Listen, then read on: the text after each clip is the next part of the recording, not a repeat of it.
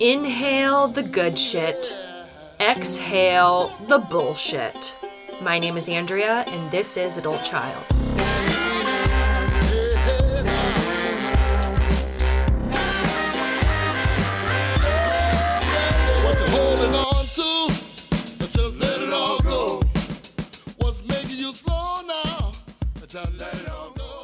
Welcome back to Adult Child, where we take a deep dive into the impact of growing up in a dysfunctional family. Ahoy, my shit shows. How the hell are you doing? To any new listeners, my name is Andrea, and I am a fucking shit show. And yes, we say fuck around here, so you've been warned. What else should you know? Have I shared that I wash my feet twice every night? I feel like I probably have. Another fun fact about me. So I've been doing it probably for 14 years at this point. It started with, during the summertime, wearing flip-flops all day and then having some nasty feet at the end of the day and, washing my feet. And then for some reason, one day I just did it when I had been wearing socks all day. So my feet weren't dirty, but just had to do it, kept doing it. And then one day I just, I did it a second time. And I've been doing it ever since. I guess I don't know if you consider it OCD. I don't really think so. I feel like in order for it to be considered OCD, it would have to be conflicting with getting in the way of my life. And it's definitely not doing that. So the way that it goes, I'll just give you my whole routine because I know you're just dying to know. So I do my first getting ready for bed round. So that's washing my face, taking out my contacts, first foot wash. And then when it's time to get into bed and actually go to bed, then foot wash 2 happens. I have extremely long legs, so it's very easy for me to just lift my legs up and just put them in the sink. And yeah, now you know. So for anybody out there that has a foot fetish, I'm your gal. Or I don't know. Do people have dirty foot fetishes? I'm going to move it along so people aren't puking in their car. So today we are diving deep into breathwork with Regina Lawrence. So she is a breathwork and sound practitioner. I got connected with her through Tiffany, and you guys are going to really enjoy this conversation. So it's got a little bit of everything. We're going to go into her story first. She's one of 9 kids, so that's quite an interesting experience. And then she's going to share her career journey of bottoming out in law and then finding her purpose. And then we're going to talk about breathwork and what the hell it is and the benefits of it and all that shit. And I think you're going to get a lot out of this interview. She shares some tangible tools at the end and a couple different breathwork techniques. And I've tried the first one that she mentions. I did it last night, and then I also did it this morning as well, and definitely felt a lot lighter, I guess you could say, calmer, lighter, freer. And on that note, I want to do a little update. So last week on the pod, I shared about my gaming, my Candy Crushing, and self-sabotage and procrastination, and about how I am really trying to approach all of this from a non-shaming perspective, which I feel like I've been doing, and how I've really been trying to shift my perspective, self-talk, to compassion and curiosity, and really being open to what is this? What is this about? What still needs to be healed? So I've had some things come to the surface that I want to share with you. What I've been doing before I sit down to work on something. Oh, also, let's just note, it's 5:40 right now, guys. We're getting earlier. We're getting earlier every week that I'm doing this, so that's also good. It's not 10 o'clock, and I'm not going to re-record this at 10 o'clock tonight. And also, no, the games are not still deleted from my phone. I'm not going to bullshit y'all and say that they've been deleted since then. But I will tell you that the amount of time I've spent playing them has gone down significantly. But so this is what I've been doing before I sit down to do something where I experience kind of those feelings of resistance, before I'm sitting down to do any sort of work, honestly, anything that kind of contributes to my success. Often that's where I'm kind of met with this resistance and these feelings of fear and these desires to check out and just play games on my phone. So the first thing that I've been doing is that I've been saying this fear prayer that I found, which I'll share with you now. But you could say, Dear Universe or Higher Power or whatever the hell you want to say. Dear God, I come before you to lay my panic and anxiety at your feet. When I am crushed by my fears and worries, remind me of your power and your grace. Fill me with your peace as I trust in you and you alone. So I have been saying that prayer a few times over and over and over and over. And then after, when I get to a place where I'm feeling a little bit more grounded and calm, I've been setting my timer for 5 minutes and then just breathing and just asking for whatever needs to come up or whatever needs to be released so that I can sit down and do this activity without experiencing resistance. And I can tell you, doing this simple practice has made a whole hell of a difference in getting shit done. So some revelations, ahas that have come up for me, things that have come to the surface. The biggest thing being forgiveness. So I am doing this group coaching thing with Brenda Johnson, who was on the podcast a few weeks ago. So it's this money mindset group coaching thing. And so the thing that she's having us work on now is a forgiveness list. So she wanted us to write down 25 people we need to forgive, situations that we need to forgive.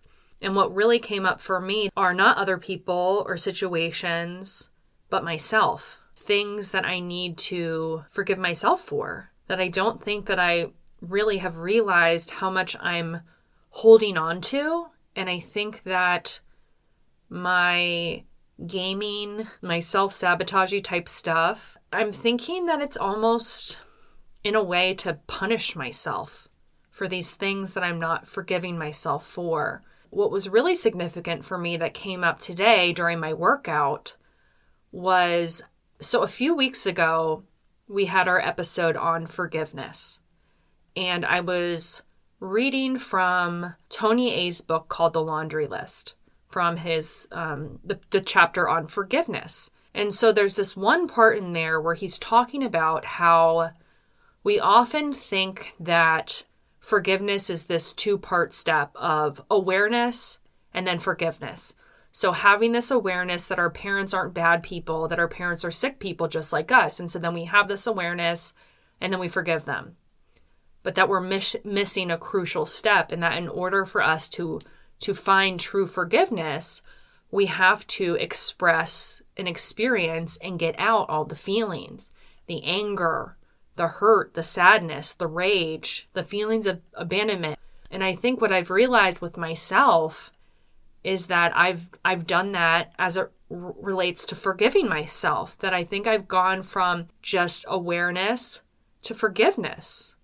That I have this awareness that the mistakes that I've made, the ways in which I've hurt myself, that I've had this awareness that, like, no, Andrea, you're not a bad person. You did these things because you are an adult child of a dysfunctional family, because you suffered from the disease of alcoholism yourself, because you suffer from complex PTSD, and then just going straight to forgiveness for myself. But that I haven't let out the feelings, the rage, the anger, the sadness that I have. And I'm thinking that these repressed feelings are expressing themselves through the self-sabotagey type behavior. The other thing that is coming up for me is repetition compulsion. So I was thinking about my work history, and I haven't had a single job where it hasn't ended with me self-sabotaging in a way. From babysitting to working as a lifeguard as a kid to the jobs that I've had in adulthood, this is a pattern for me. This is the way it's always ended. And I totally understand that. I clearly see how I self-sabotaged myself into living in my purpose, right? Like, I know that it all happened to get me to exactly where I'm supposed to be, and that it was very much aligned with my soul mission and my soul purpose. However, I need to write a new ending, or not write a new ending, but, write a different story, right? Write a different story that doesn't end with me essentially just like giving the middle finger to everybody. And that's been my pattern. And I think that there's probably a part of me that is scared that I'm going to do that, or just knows that I've done that in the past. So that's also the other piece that's come up for me. So it's good. Like, those are two pretty big things that have come up for me, just sitting with it and showing myself a little compassion and curiosity just in, about 2 weeks. So hopefully that's evidence to y'all to do the same.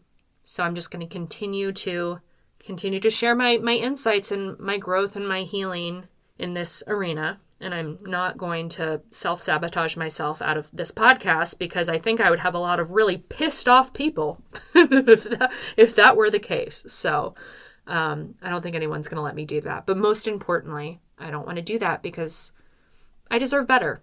I deserve better. And the other thing I've been doing is mirror talk. So looking in the mirror and telling myself, looking directly into my eyes and saying, you are so capable, and you have been granted this special mission, that your higher power brought you into this lifetime for you to fulfill a very special mission. And you would not have been granted this mission unless you had everything within you to make that possible. The times in the past where you've self-sabotaged, that's not who you are. I believe in you. You're capable of anything that you put your mind to. Please release any of this self-doubt. That is not who you are. That's an old story. So that's the other thing that I've been doing is the mirror talk and the self-talk. And with that, let's get the show on the road. But first, let's take care of some business. How about you damn the join Patreon? Shit Nation! I've been doing it in the group. Nobody fucking does it back. I'm going to keep doing it, guys. I'm going to keep doing it. So the Patreon is where I host 3 weekly Zoom support groups. It is with people that have truly become my chosen family. We laugh, we cry. It's truly an amazing group. I am in the process of, I'm going to be switching off of Patreon and moving it onto a different platform and adding more meetings and doing these different things. And so it won't be Damn the Join Patreon. I think it's just going to be like Damn the Join Shit Show. But I think that we're not attached to like the Patreon part, right? Like we're attached to the Damn the Join part. So as long as we can keep the Damn the Join, I think we're good, right? Damn the Join Shit Show. But how about you Damn the Join Patreon now? Patreon.com/adultchild. Do it now. You're missing out. I'm telling you, you're missing out. Next, you need to follow me on the Insta, on the TikTok, @AdultChildPod. And last but not least, give me a damn 5-star rating on Apple, on Spotify. This is required. If you don't do it, in a month from starting to listen to the podcast will it's just going to disappear from your phone. Okay? You don't want that to happen. So how about you go? Give me a 5-star rating now. Thank you. Love you. Bye.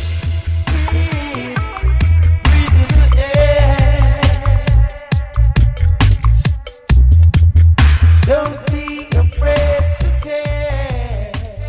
Say goodbye to your credit card rewards. Greedy corporate mega stores, led by Walmart and Target, are pushing for a law in Congress to take away your hard-earned cash back and travel points to line their pockets. The Durbin-Marshall credit card bill would enact harmful credit card routing mandates that would end credit card rewards as we know it. If you love your credit card rewards, tell your lawmakers, hands off my rewards. Tell them to oppose the Durbin-Marshall credit card bill. All right, y'all. Well, we are joined by a true Philly girl and like a fake one. I don't know. What is your thoughts on this? If I say I'm from Philly and then you find out that I'm from Bryn Mawr, do you feel like, no, you're not from Philly? Be honest. You're from the suburbs. You're not from Philadelphia. Okay, so how should I say that? I'm from the Philadelphia suburbs. I like when people say they're from the Philadelphia area. Okay, the Philadelphia area. Yeah, because like I went to college with a girl, Siobhan, who used to say she was from Philly. That was like her reputation at school. And then I met her. I'm like, where in Philly? Oh my God, where in Philly are you from? And she was from a Philadelphia suburb. And I was like, you're a fraud. Okay, it's good to know. She's like, yeah, I'm from Gladwin. Yeah, that's like she was from somewhere like that. And I was like, really? You're not. So I always say, but when you meet people that you don't really know, it's just easier to say I'm from Philadelphia because people don't know. Mm-hmm. Yeah. I don't know. I figured like I was within like 30 minutes. So maybe. That's Okay. why Philly area is fair. Okay. Philly area. Okay. So a real Philly gal, South Philly, Italian, former lawyer, sound and breath practitioner, Regina Lawrence. Hi. Hi, Are you ready for this? I'm ready for this. One of 9. Youngest girl of 9. I have a little brother that's 2 years younger than me. Did you know many other families that had 9 kids? Not until I was homeschooled. When I was homeschooled, it was like really conservative Catholic families. We had a smaller family. Really? There was a family with 14 kids. 14. 14 children. Yeah. And the bigger the families got, the weirder. It was just like I remember being from like a big crazy family and seeing these families of 14 and 15. And I was like, Jesus, they're weird, mom. Like their family is very strange. It's like a business. Literally. Well, and like the moms in those families were intentionally like wanting to have more and more babies. There was this one family, she had 15 kids and she wanted to keep having kids and she wanted to start businesses so the kids could all just work together, be together and like never leave the family unit.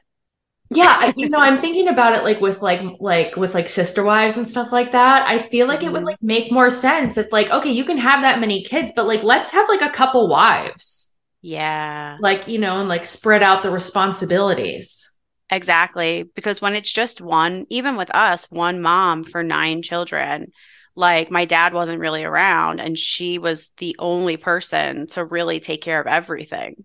Mm-hmm. And so your oldest sibling, how many years gap between the two of you? She's 20 years older than me. Wow.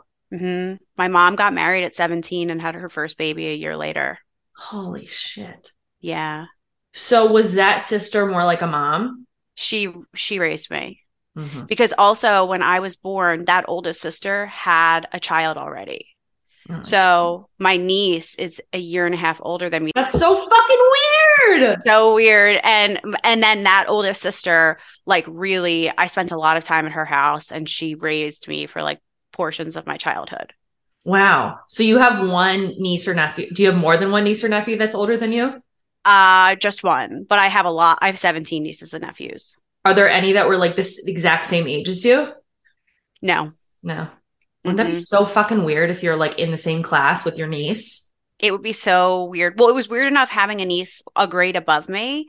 We would go out. We were in the same school. We'd go out and I'd be like, oh, like, this is my niece. She'd be like, this is my aunt. And kids were like, you two are liars. No way. Like kids. Did she call you her aunt? We just to not like in real life, but to fuck around with people. She'd be like, Aunt Regina. So weird. So weird.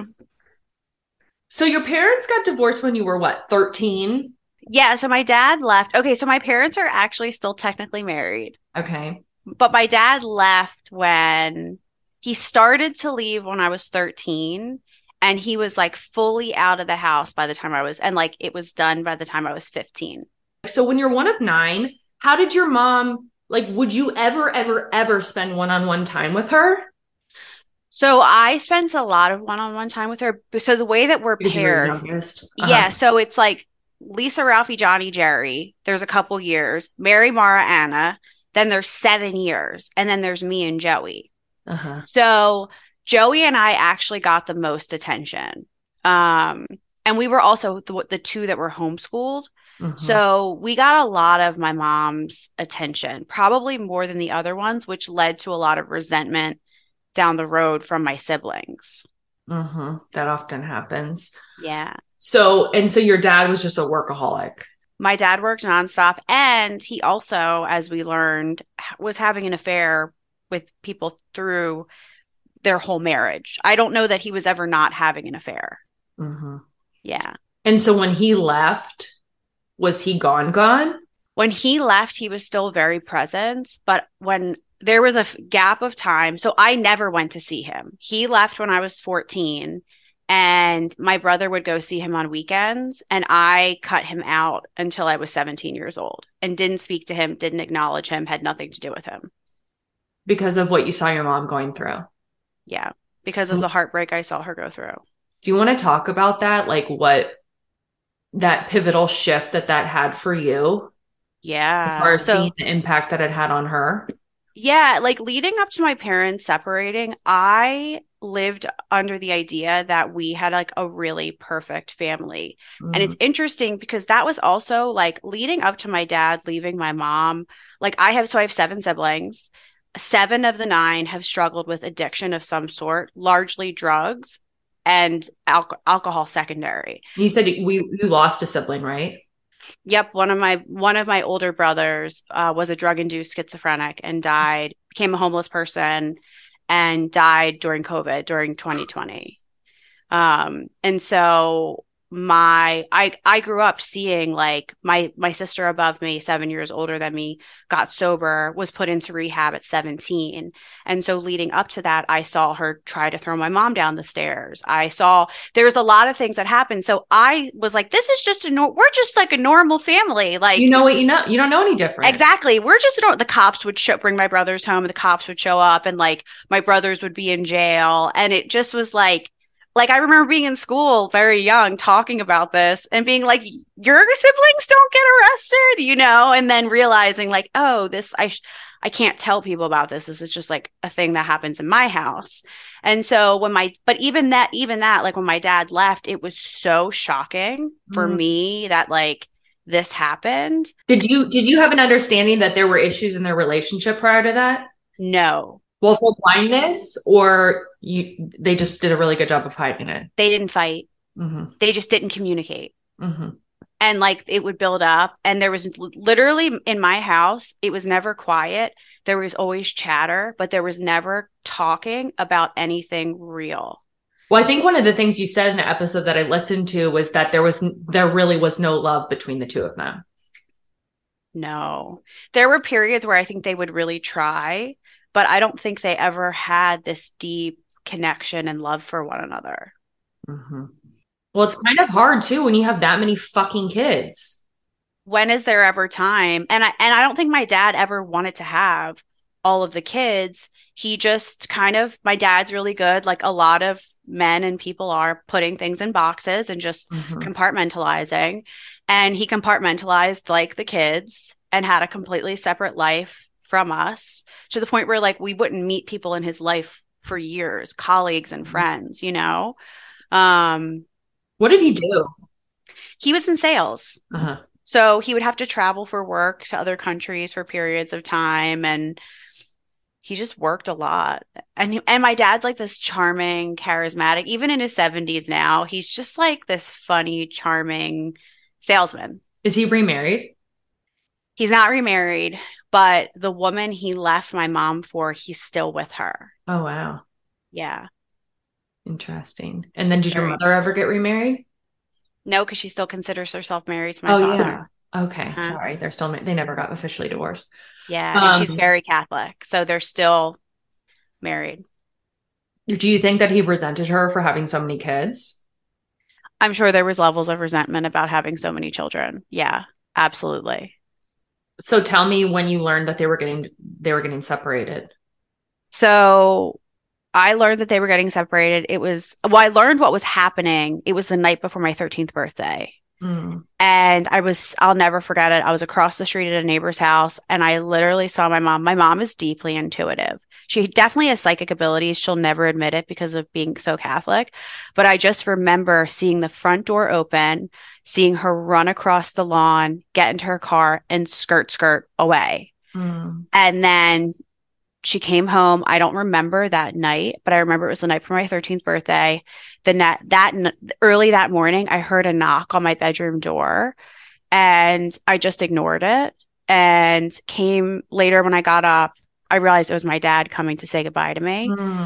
And I got up, and my mom was sitting on the couch in the formal living room, and she was like really sad. And she like called me and Joey, my little brother, over, and she just said, I wanted you to know that Daddy left us today. And I was like, what do you mean? Where'd he go? What's happening? And she was like, he's gone and he's not going to live here anymore. He's going to be with someone else. And that's how she told us. And I remember like just thinking like, no, that's not real. That's like that's not possible. And then from that moment forward, I watched my mom, who is this like strong, vibrant Irish woman, just kind of like she would say she cried so much those few years that she got wrinkles around her eyes because she cried so much. So talk about what seeing her struggle, how that impacted you. The way that impacted me was I remember seeing her struggle, and I knew like she was so reliant on him for everything. She was a stay-at-home mom. She never had a career. She took care of us and raised us, and she had nothing. She was completely dependent upon him. And so at that age, I remember saying, I'll never rely on a man to take care of me. I will make sure that my life is sufficient so that I can take care of myself and I can take care of her if she needs me. And that moment, that decision at such a young age literally shaped my education path, the men I chose, the relationships I was in for the next 25 years of my life. Mm-hmm. Do you think in certain ways you kind of became like your dad? So I'm a lot like my dad, like so similar to my dad. And I always favored my dad before this happened. And so I definitely, in a lot of ways, became like him after that. Yeah, especially from like the work ethic perspective. Totally. Mm-hmm. Well, I just became like, I really tapped into that deep masculine doer strategic energy to get shit done. Yeah. And also too, it's like, because you saw your mom was the one hurting, you know, and not your dad. Mm-hmm. You know, so there was like much more safety in becoming more like him than being like her. Totally. Because if you become like that, like you're never, I would never have to be hurt in my mind like she was. Mm-hmm. Yeah. What led you to rekindling the relationship with your dad? I think I was getting ready to go to college, and I just started to think about, did I really want to have the rest of my life with no dad, with my dad completely out of my life? And my mom said something to me. She said, one of your greatest strengths is that you're so persistent and you're so stubborn and you get things done. She said, but you also have this ability to cut people out and to pretend they never existed. And I don't think that's good for you to do that. And I started to think about that. And even now, that is a struggle. That is something I always have to work on, because I can cut someone out and pretend they never existed. And so, but my mom brought that awareness to me, and I was like, I don't want to be, she's like, she said, your dad does that and can do that. And I was like, I don't want to be like that. Like he can be so cold. And so that kind of started the process of me being open to him again. Interesting. Do you feel like she encouraged at all you cutting him out? No. That's good. Not at all. She really, like, other than she expressed her heartache and her sadness and told too many details of things that were really happening to me at such a young age. But she never discouraged a relationship with him or did anything like that. Yeah, well, that's the emotional parentification, right? Like using Absolutely. You guys as emotional confidants and support. I went through that with my dad too, as it relates to my mom's drinking. It's like crazy too, because my brother that lives in LA, we were actually talking about it more recently. And he said, it was Jean. My family calls me Jean. He's like, Jean, it was so weird to go home in the middle of that, because I was watching this dynamic between you and mommy, and you were the mom and she was the kid, and you were running the household at 15 years old. And like, that's just what it was. And it was, sometimes when you think about your childhood and you think like, was it as bad? Were those moments as bad as I thought they were? Like, did I make that up? Like, you kind of like as you go through this work, you go back and you take inventory. So to hear my older brother say that, I was like, that's how and I said to him in the moment, that's how I felt. He's like, no, that isn't just how you felt. That was the reality of the life that you lived in high school. You were a mother to our mother. Well, I think though that sometimes that can be used against us is when we look back at our childhood and we go, oh, it wasn't as bad as I thought, like as I felt it was. But it doesn't matter if like with our, let's say, even if he didn't validate your experience, right? It doesn't matter like with our adult perception and brain looking back on it, thinking like, oh, it wasn't that bad. Well, it doesn't matter because like that's how we perceived it at the time as kids. You know, we didn't have the ability to be thinking about it with an adult brain to be like, oh, it's not that bad. Exactly. I agree. It's so interesting that you kind of stepped into that parent role, considering that you were like the second youngest of 9. But since there was such that large age gap, you stepped into that oldest child role. We always say like in our family, there's 3 families, and I am the oldest child of the 3rd family. Uh-huh. And so I very much show up as an oldest, and my little brother very much shows up as the youngest. How do you think that all impacted him? It's in so many ways. Mm-hmm. Like every part of it it was such a hard impact on my little brother. Mm-hmm. You know, like for me, my response was to be the doer and the fixer and the codependent helper and the perfect daughter who got great grades and like never wanted to like stir the pot. And then he was always like pretty hyper as a kid. So everybody was always telling him to like shut up and be quiet and don't talk so much. And like then his dad leaves. And he has me as an older sister, and everybody's comparing him to me. And then my mom sent him to boarding school. Where did he go? Was it like a school for bad kids? No, but he was sent to a school in Flint, Michigan. Okay. Great. They have great water there. Yeah, it was in the midst of all that. She sent him to Flint, Michigan, and like he was at a school with a bunch of monks. And like the poor kid was just like shafted in so many ways. Where did your sister get sent to treatment when she was 17? She was sent to a place at the Jersey Shore. Okay. Yeah, I got sent her at 14 for the first time. Did you? Mm-hmm. The place she was sent was called the Seabrook House at the Jersey Shore. And then did she get sober then? She did. Wow. Yeah, she got sober. How many siblings are in recovery? I would say like none of them are actually, other than her, none of them are actually in recovery because nobody thinks that they're actually an addict. One of my brothers has gone in and out of rehab, and like every time he gets to a certain point in his career and he's doing like super well, it's like, oh, so good.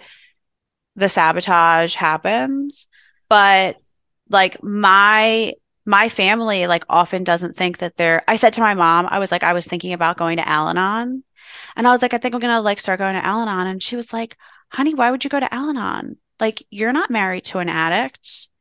And I said, Mom, I grew up with 7 of my 9 siblings having substance abuse issues. She's like, not 7. She's like, so-and-so doesn't have a problem. I said, okay, let's take her out 6 then. Sorry about the 7, 6 then. And she just was like in disbelief that I would want to go to Al-Anon. So it's one of those things. It's like, because everybody functions like on the surface, we're very like middle class, East Coast, hardworking. Everybody has jobs. Everybody has homes. Everybody has families. Everybody's popping pills on Christmas Eve. Like, it's just... It'd be interesting. So I've had a couple of episodes where I've had siblings on to just talk about how they have such different experiences growing up in the same home, you know? Yep. It probably wouldn't be a good conversation except for with your one sister that's sober. Yeah. Well, it's even like we've talked about it because even like because of the age gaps between us, what was the energy of the house with the first family? What was the energy of the house with the second family and the third family? What do you think it was like the first round? What was the energy in the home? The first round, they were dirt poor. Mm-hmm. And that is when my mom, that was in like the 1970s, early 80s. That's when my mom was a raging conservative Catholic, pro-life, protesting at abortion clinics, taking the kids with her everywhere. It was the 70s, so all the kids went to a parent-run school. It was like very Catholic, hippy dippy. We're really poor. Catholic hippy dippy. Yeah, it was like struggle. Like it was a lot of struggle. And my older brothers, there was three boys in that oldest family. And my brother, who died a couple of years ago, was part of that family. And so that was like the really wild time. Then we get to the middle family.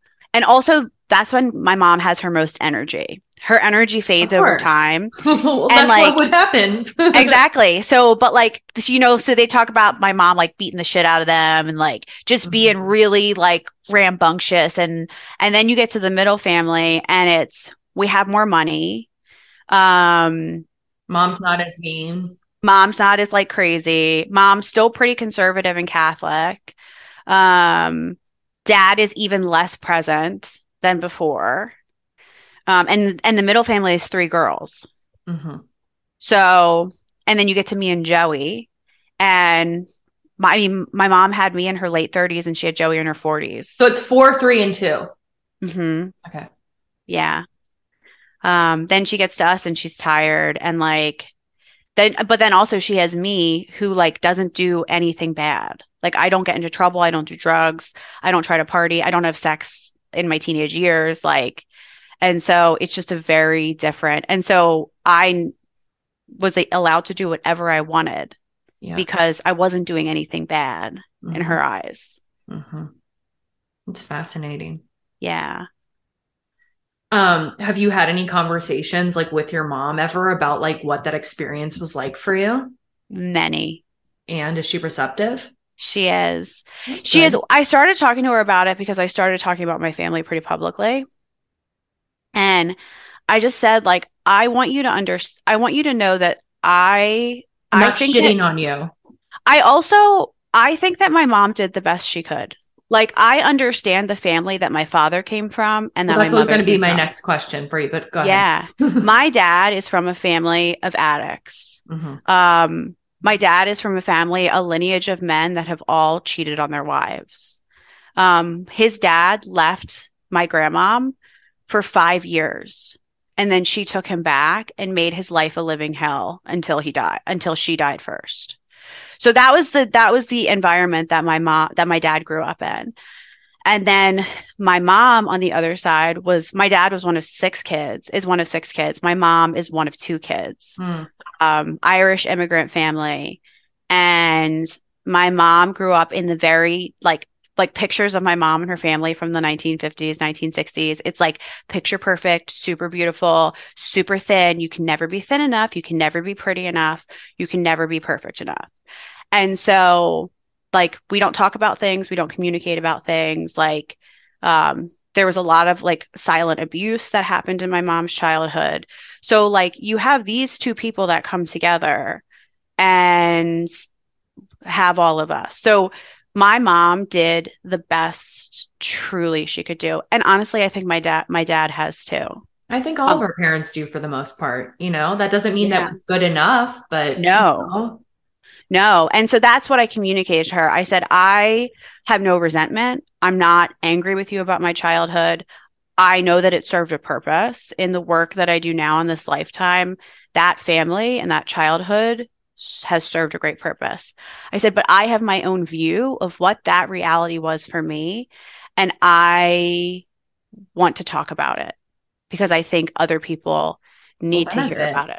Yeah, absolutely. And she's cool with that. She's okay with it. She's like, I don't ever want to listen to or watch the things you say. And I said, and I'm not asking you to. I just want you to know that this is how I feel. Mm-hmm. So, but she's been receptive. We've had conversations about my childhood and my experience. I talked to her about me mothering her. She's taken ownership of that and completely agrees with me that was my childhood. Do you think that she's gotten over your dad leaving her? No. Yeah. No, she'll never get over that. Mm-hmm. She'll never do the work that would be necessary for her to get Mm-hmm. over that. Mm-hmm. Yeah, and especially at this point. And I don't think he's ever gotten over leaving her. Mm-hmm. From what perspective? He's starting to say now that he is like getting pretty older.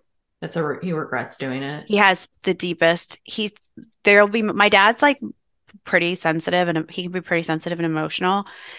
And when he gets into those moments, he'll like cry and express like sadness about his life decisions. Mm. Also the woman that he chose, their life together has not been great. And my mom is a really kind human and he sees that because they still talk and communicate and like I they was going have to all of ask, us. like, what is their relationship like? They can get along? They can get along That's good. Every Christmas since he's left. They're together on Christmas Eve with the Wow. family. If he comes in for Thanksgiving, they'll at some point be together at one of my sister's houses and they'll connect with each other and talk and catch up.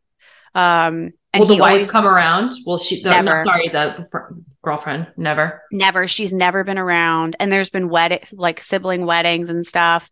It's been very clear she's not invited. Really? Hmm. Interesting. Have you ever had a Yeah. relationship with her or spent much time with her? I've never been around her once since, Really? Where do no, they live? they're in Texas. Okay. What Yeah, about they your moved. other siblings? Has anybody been around her? Some of my brothers have, none of my sisters have ever been around her. And she's You never guys feel expressed, like you blame her? Like, M- instead of, like, are we maybe, putting the fault on her kind of I unfairly mean, a little bit? I don't feel like I've ever put blame on her, but there's no reason that I need to have a relationship with her, you know? I have such a distant relationship with my dad. And I have great boundaries with him, and he's never expressed a desire to bring her around. Mm, that's got to feel shitty for her. Yeah. Does she have kids? They didn't have any kids together. No, she has kids Or so when they got together, they were both married.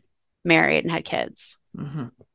Interesting. So you Yeah. mentioned the thing, telling your mom you should go to Al-Anon. Have you checked out any of the adult child stuff? I haven't gone to Al-Anon or any of the adult child stuff. You should read the adult child book. It'll blow your mind. It's What? really next. I'll send it to you. Okay. But it's really like next level. I mean, Al-Anon's great and all, but like adult child stuff is really the real core shit. Yeah. The work that I've done has been with a coach who I did a lot of like my codependency work with. Uh-huh. So let's talk about hitting your work bottom. Yeah. So I had been a litigator. What kind of law were you practicing? I was a federal trial attorney for the city of Philadelphia. That must have been interesting. It was such a cool job. What was your most exciting case? I had so many exciting cases. I worked a lot. So my clients were the Philadelphia prison system, the Philadelphia Police Department, and the warrant unit.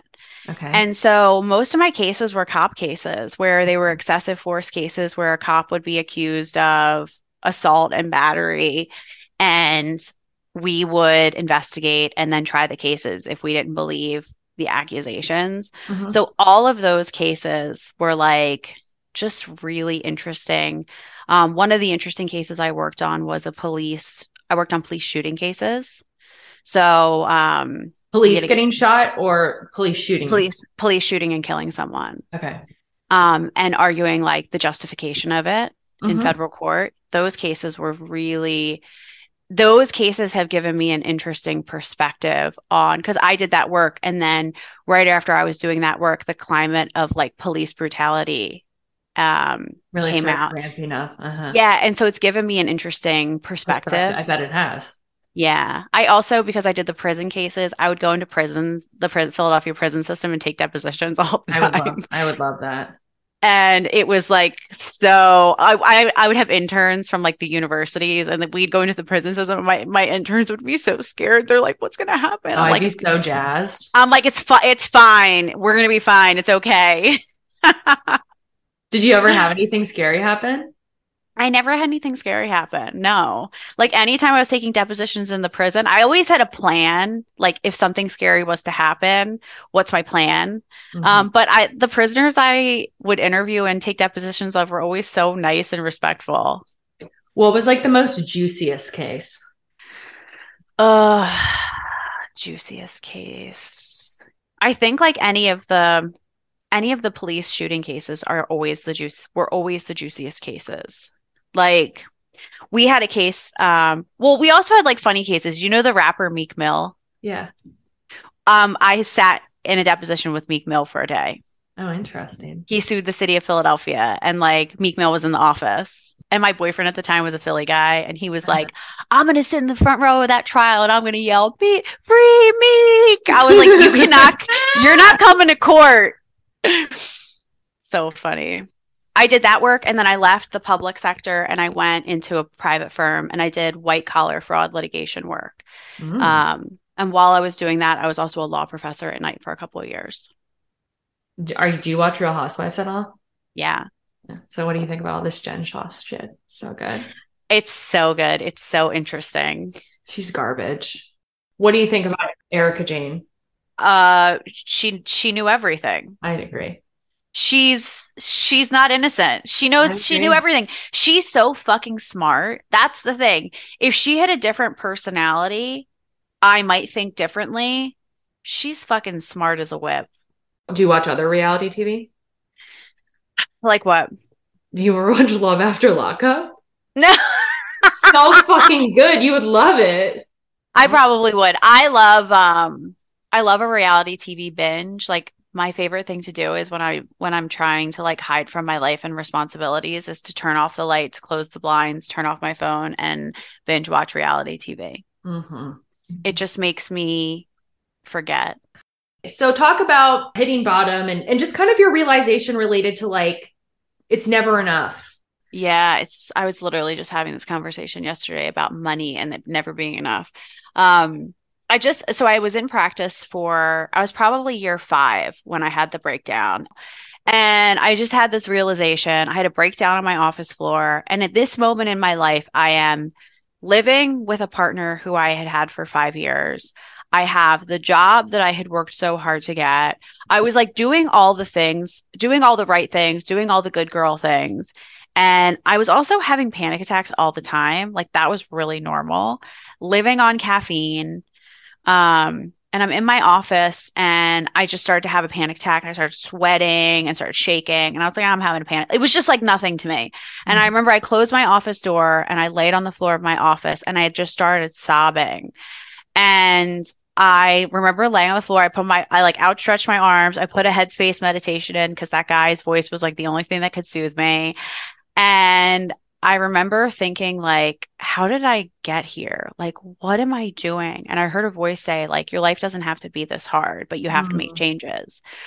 And I was like, well, I'm a lawyer. Like, what am I going to do? And I remember thinking like, you just have to fucking figure it out.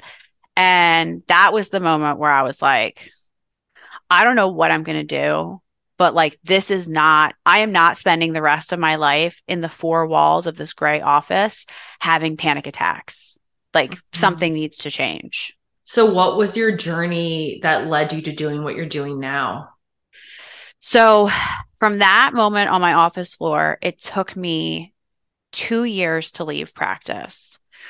I very quickly jumped into like self-development kind of stuff. So I discovered like Tony Robbins, and then I found a business and life coach that I started working with. And then I found Louise Hay, and then I found Joe Dispenza, and I started to find these people. And when I discovered Joe Dispenza and Louise Hay, it all of a sudden, I started to learn about the correlation between our trauma and our stress and the physiological harm that it does, because I had spent a lifetime with stomach issues, with digestion issues, with food intolerances, hormonal issues. And I started to realize that my childhood of unprocessed trauma was wreaking havoc on my physical body.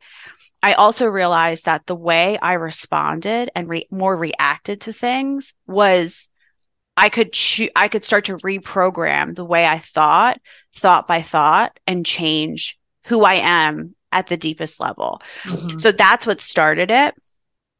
And then, and in the midst of this, I worked with a therapist. I worked with my business and life coach.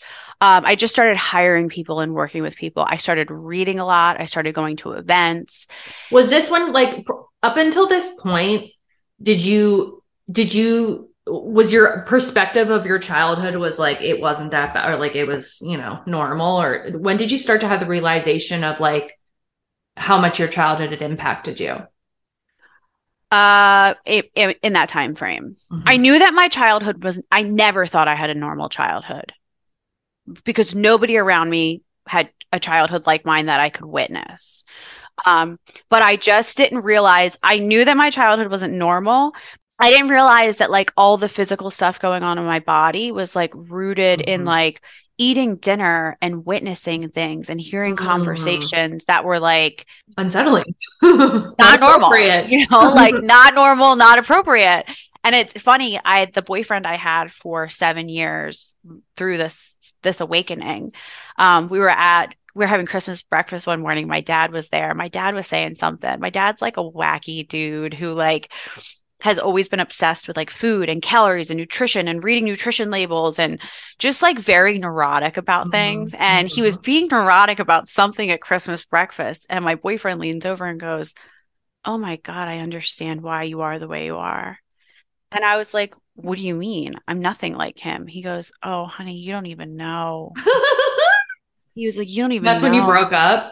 I was like, "What do you mean?" He's like, and so he started to like, later told me like, "Your dad was doing this. Like, do you think that like, And I was like, "Oh my God." And so he started to bring awareness around like my habits and patterns of behaviors that I like I didn't think that they just were how I existed. What do you mean? That's not healthy, How did that relationship end? That relationship ended because I was leaving the safety of practice and I wanted to be an entrepreneur and I was starting to go off in a different direction. And as I started to change, my partner at the time, like I remember one day I was like going on a trip to see my business coach and he was like sitting with me as I was packing and he was like, "You wake up every single morning and you want to be a better person at this point in your life." And he was like, it's exhausting. I don't feel like I need to change every day and be better and be better. He was like, "Nothing's ever good enough for you and you're never good enough for you. And it is exhausting to me." And I was like, "Oh, okay. Well, I'm working on myself and I want to understand why I am the way I am. And I don't want to be a lawyer anymore. And this is just the beginning of my evolution. And so if you're uncomfortable with that, I don't think that we can do this anymore." And so it took like 6 months because we lived together, we had a house, we had it took 6 months of like uncoupling to like unravel and like end. And that's the last like long-term relationship I've had. So how did you get into the breathwork stuff? So I moved to Arizona 3.5 years ago. One of the intentions that I set when I was moving here was like, and at this point, like I'm well into my spiritual awakening. What were you doing when you finally left your law job? Yeah. So when I left my law job, I had been coaching. So I was coaching like highly successful women who are deeply stressed and anxious. Okay. On how to start to implement habits and practices to start to change their habits and behaviors. Okay. I was doing that. And then I also own a social media marketing agency. So I had launched that agency. I started, it was just me. I was running social for people, but that was the beginning of my agency. Okay. So that's what I was coaching, and that sort of coaching morphed into business coaching. So I've done a lot of like business coaching and strategy work for online entrepreneurs. So moved to Arizona was very much in the midst of a spiritual awakening and set the intention. I want to meet women who are going to like be on this journey with me and guide me and help me and like be sisters and mentors and friends. So Beautiful intention. it was like that clear intention has yielded the most powerful, beautiful friendships of my life. Moved to Arizona. Like, how do you make friends? Like when you move to a new place, I was like, I don't know. I'm just gonna start dating, right? So I get on dating apps and I start dating. I meet this guy on a dating app. We connect. We don't go out. We end up talking on the phone for a couple hours. At the end of the conversation, I was like, "You're amazing. Like, we're not in alignment. Like, we're not meant for each other." So he was like, "Well, I own this coffee shop in Scottsdale. And if you ever want to use it for events or blah, blah, blah, you're always welcome." Great. Thank you. He reaches out again. Actually, there's this group of spiritual female entrepreneurs that meet here in my space once a month. So I end up going in, meeting him, having coffee with him. He connects me with the girl that founded this group. And I go a week later, and this group is where I met all of my first crew of best girlfriends in Arizona from a guy on Hinge. And at this event, I met a shaman named Ksenia, and she has a space here. And I saw her. She's like this stunningly beautiful Russian girl covered in tattoos. Like you just look at her and like she's like takes your breath away. So I meet this girl and I'm like, I don't know who you are. You're really beautiful and your energy is amazing. Find out she's been 11 years sober, has this space, and she does shamanic breath work. And I'm like, I don't know what breath work is, but she ends up inviting me. And leading up to this, we had spent hours talking about addiction, recovery, like all the things. And also, when I moved to Arizona, my best friend who I was living with, my gay best friend, Daddy, I moved to Arizona and as soon as I moved here, I was living with him. He was like, "Hi, I love you. Thank you for moving here. I'm addicted to meth and I have a problem." And relapsed within my first few weeks in Arizona. And I had to put him in rehab and deal with the depths of how did I end up in this situation? And, it was a great lesson for me, right? So she invited me to shamanic breath work. And I did breath work with her the first time. And it was a big group. There was 33 of us. And doing breath work, so many parts of my life, my story, my journey made sense in that experience. And I was like, everyone has to do this. This is literally like my own breath. And it's given me a perspective and space to have a perspective that I didn't know was possible. Well, let's dive into that more. I went to one breathwork session once this summer and it was amazing. I don't know what kind it was, but why don't you just give us like a 101 on breathwork as you think it would be most relevant for my listenership? So breathwork is breathing, yes, but it's modifying the way you breathe, whether you breathe in and out through the nose, the mouth, or both, and the speed at which you breathe.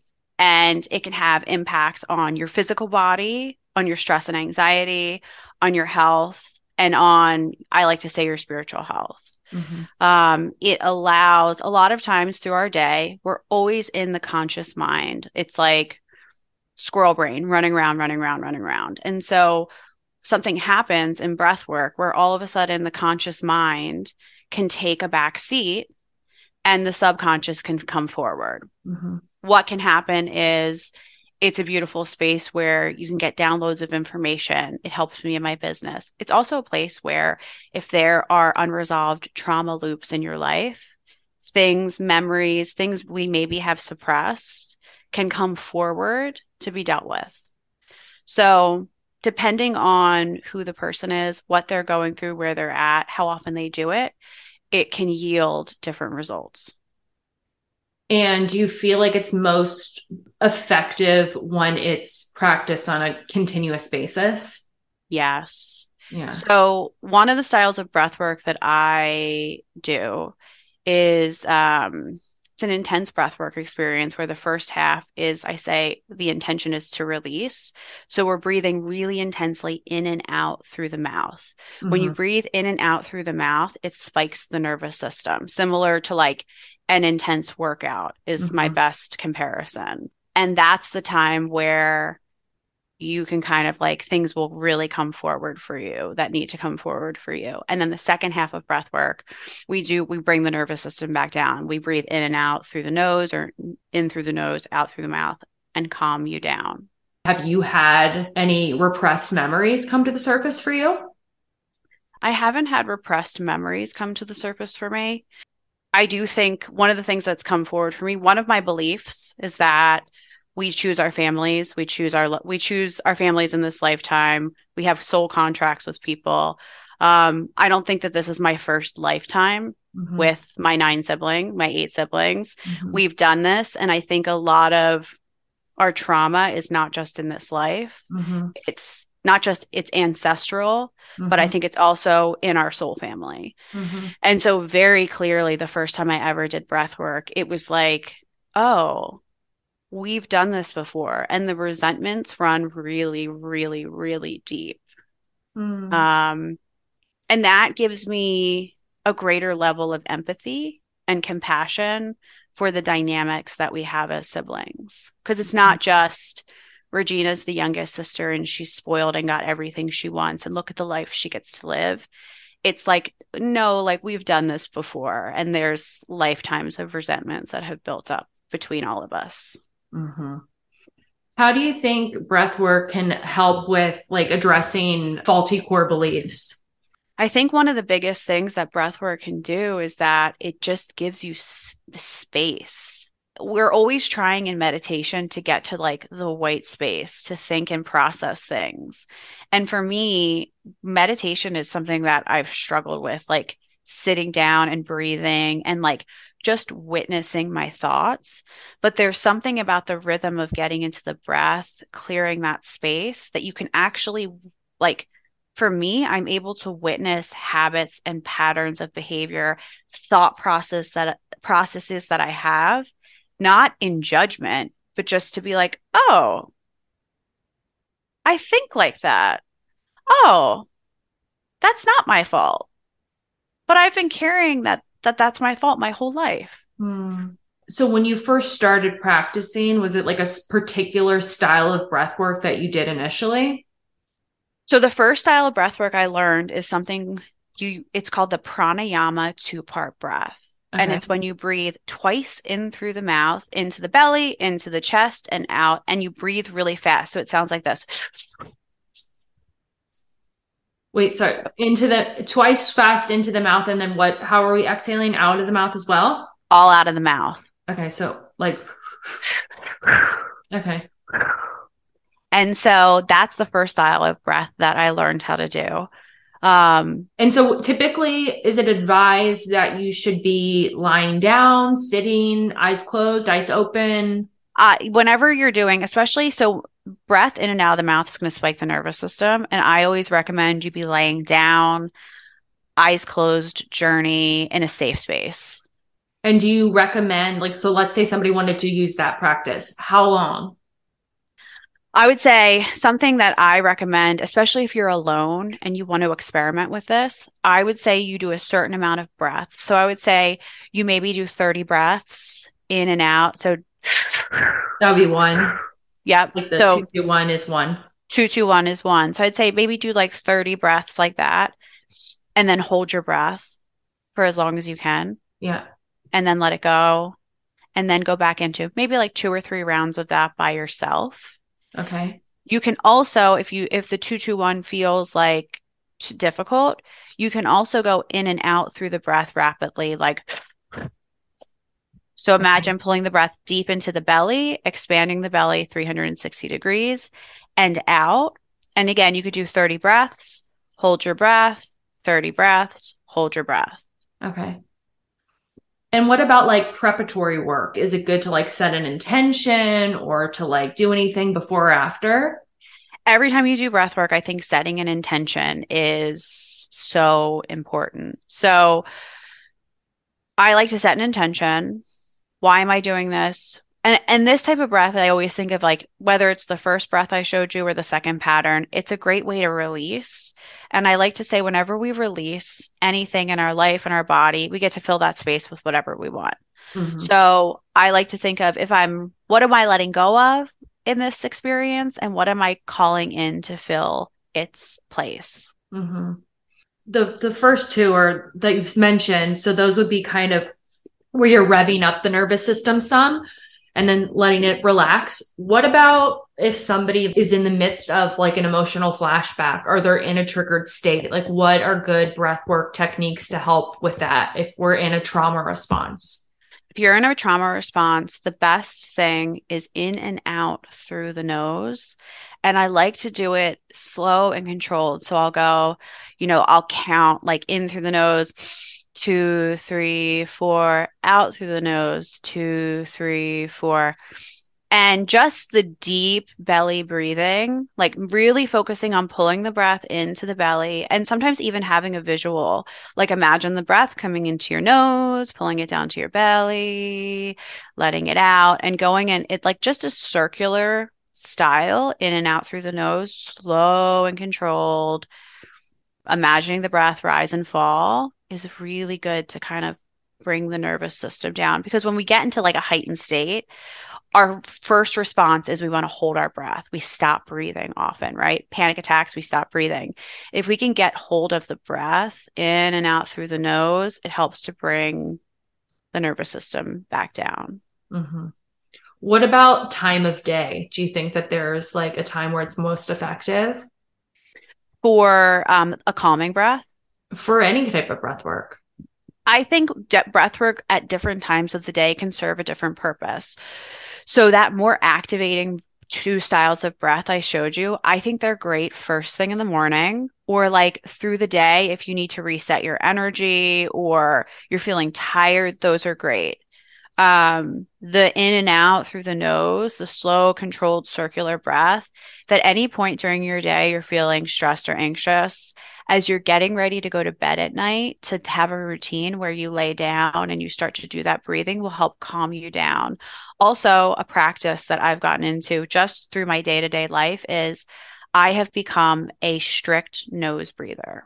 Mm. You should put that on your dating profile. Yeah, I talk to people. Breathing. It's really important. The nose breathing is like so important because if breathing in and out of the nose helps calm the nervous system, if you're breathing in and out of your nose through your whole day, it helps keep the nervous system leveled. So if I'm sitting at this desk working, I'm consciously thinking like, is my mouth closed? I have friends who are mouth tapers, and if they're working at their desk all day, they will tape. We should get like a chip clip. Yep, exactly. Like they'll keep it closed. And so that makes like you need to make some merch for that. Have you thought you do? I've thought about like cute mouth tape because also like I like to like tape my mouth shut when I go to sleep at night because it helps. What kind of tape do you use? They actually sell their like little X's that you can, and it keeps it so you can still move your lips a little bit, but it forces you to breathe through your nose. And why is that good for sleep? So what happens? Well, it's not just that it's like good for the nervous system, but it also leads to deeper sleep. And studies have shown that it leads to greater recovery in the body. So if you're working out, doing different things, they've done a lot of studies on athletes around it. So a lot of my friends, it's more my guy friends who are like biohackers and like really into stuff with the body. They all tape their mouth shut at night. And for a while I was resistant and I was like, guys, like, what am I going to bring somebody home and be like, excuse me, I have to like put my retainer in and then put on my mouth tape. And they're like, if you're not dating a guy that's taping his mouth shut, like, who are you dating? I guess that's been my problem. I've never dated a mouth taper. Yeah, you got to date a mouth taper, but it leads to like greater relaxation and greater recovery in the body. It also, it's so interesting. I'm obsessed with nose breathing. And so there have been nose breather. Yes. So there have been lots of studies done. There have been tribes of people who are exclusive nose breathers. And so they'll have their babies that are born. And from the time the babies are little, if the baby starts to breathe through their mouth, They close the lips. They close the lips. Really? What the result has been in these tribes that do this is they have the strongest, tallest, healthiest warriors. And if you are a nose breather, you tend to have a smaller jaw and straighter teeth. Hmm. So since I've started, I've been nose breathing for like really focusing on nose breathing for 2 years. You can look at side by side pictures of my face before and my face now, and you can see that my jaw has narrowed in the Oh, past I'm couple years. sold. I'm sold. Give me my now. I'm on the tape. It's amazing. There's this book by James Nestor called Breathe, and I think I've seen that before. it's if anybody's ever interested in understanding the breath and the power of the breath, it is, and he's a journalist who like went on a journey to learn all of this. And so it's really well written and interesting. Breathe. Mm-hmm. Any other interesting breath facts you want to throw out? No, those were my big hot takes. I'm obsessed with nose breathing. I want everyone to know how important it is. I think it's fascinating. I'm gonna give it a go. And then there's special like mouth tape. If you look on Amazon, you will find it. I'm going to right now. What I call it, mouth tape? Yeah, just look up mouth tape. Mouth tape for sleep. What other spiritual practices have you made part of your routine, or that you couple with the mouth breathing? I have so many spiritual spiritual practices. I'm also a sound healer, so I'm a classically trained pianist. When people say classically trained, like what the fuck does that mean when people say that? It means like the way that I was trained was like in classical music. So like I would spend the beginning of all piano like playing the scales, playing the chords, like, and I never got into like jazz piano, or it was like deep classical music. What do other people say though? Like if you're not classically trained, what do people say? I don't know. I also think classically trained is like there's people who are like just natural born musicians that just learn. They have an ear and they just can play and figure it out. Whereas I studied in like a very traditional way. I started to take piano lessons when I was a kid, and the teacher was like 80 years old. Like she was so old, but for some reason I was like scared to death that she was like gonna like kidnap me for some reason. I don't know why, but I would sometimes my mom would go upstairs and I would make sure that she was sitting in the other room because I was so afraid that this 80-year-old piano teacher was gonna kidnap me. So then I quit. So I'm imagining you maybe didn't like playing piano. I think I was just a disturbed child. Yeah. I think it had less to do with the piano and more to do with what the fuck was going on with me psychologically. Yeah, okay. Sorry, go ahead. I derailed you. Okay, so sound. I love sound and the vibration of music and the impact it can have on the body and the nervous system. That's one of my practices. I'm very into plant medicine. So I've had a lot of experiences with non-psychedelic and psychedelic plant medicine. I sit with this tobacco called hape every morning.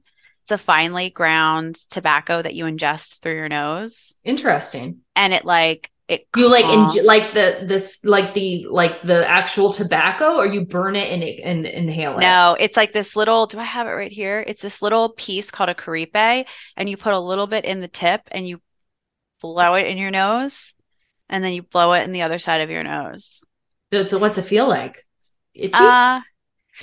It kind of, at first it like burns. Sometimes it burns a little bit when it's entering, but like on the rest of your body, it's very grounding. Like if I'm like running around doing a million things, blah, blah, blah, and then I'm sitting down to do breath work for somebody, I'll sit with hape and it just like brings me back down to earth and like gets me ready to go into whatever I'm doing next. That's fascinating. Hape. I never heard of that. Hape. It's my favorite. Where do you get it? I have a source that I go through. It comes from South America, largely from Peru and Brazil. And so I have a source online that I order it through that I love. I just ordered my mouth tape. Oh, yay! I wear a retainer too. It's going to be really cute. Yeah. Well, I haven't had anyone over in a while. Okay, so talk about all the things that you do and offer. All the things that I do and offer. So I'm a breathwork and sound healing practitioner. I do a lot of stuff in person, but I also have a virtual breathwork membership called Breathe with Regina, and it's online at breathewithregina.com. And I do How often? two a month. Uh-huh. I do a Tuesday a month and a Thursday a month.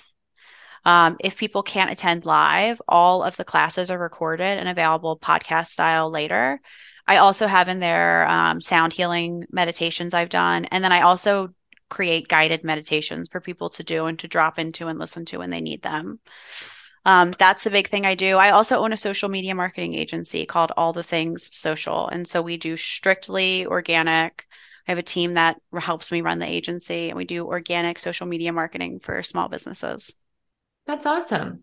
Yeah. And I will include all the things in the show notes. Amazing. So I love chatting. I love being here. Thanks for having me. All you touch and all you see is all you like will ever be. Well, that wraps up today's episode. As always, I hope you heard something that can help you on your own journey. As always, I know you did. And if you didn't, damn the join Patreon, okay? Damn the join Patreon. Thanks again to Regina. That was awesome. Please go check out the show notes for links to all of her shit, all of it. She has some good blog posts too on her website, so go check those out as well. Let me know what you guys thought about the episode. It is 6:15, guys. It is 6:15. I'm going to be done by 7. Hell fucking yeah. Party time. What am I going to do? Well, no, I have the group coaching thing with Brenda at 7. So that's what I'm going to do. I just heard today that my furniture is going to finally arrive sometimes next week. It's been 6 weeks since they picked up my shit. I'm okay though. I'm okay. So that'll be nice to finally get settled in. What else? I don't have anything for you guys. I've got some interviews that I'm excited. Oh, I'm going to have back on Suzanne Anderson from the Abandonment Recovery Workbook lady. I fucking loved her. So I'm interviewing her again next week. So let me know, do you have questions about abandonment? Because I know that none of you guys have dealt with any abandonment shit. So maybe like ask a friend if they have something to say about abandonment. Okay. Love you guys. See you next week for another fucking amazing episode of Adult Chat. It's gonna be super awesome, super excited. If you're out of here, it's gonna be a good day. I promise.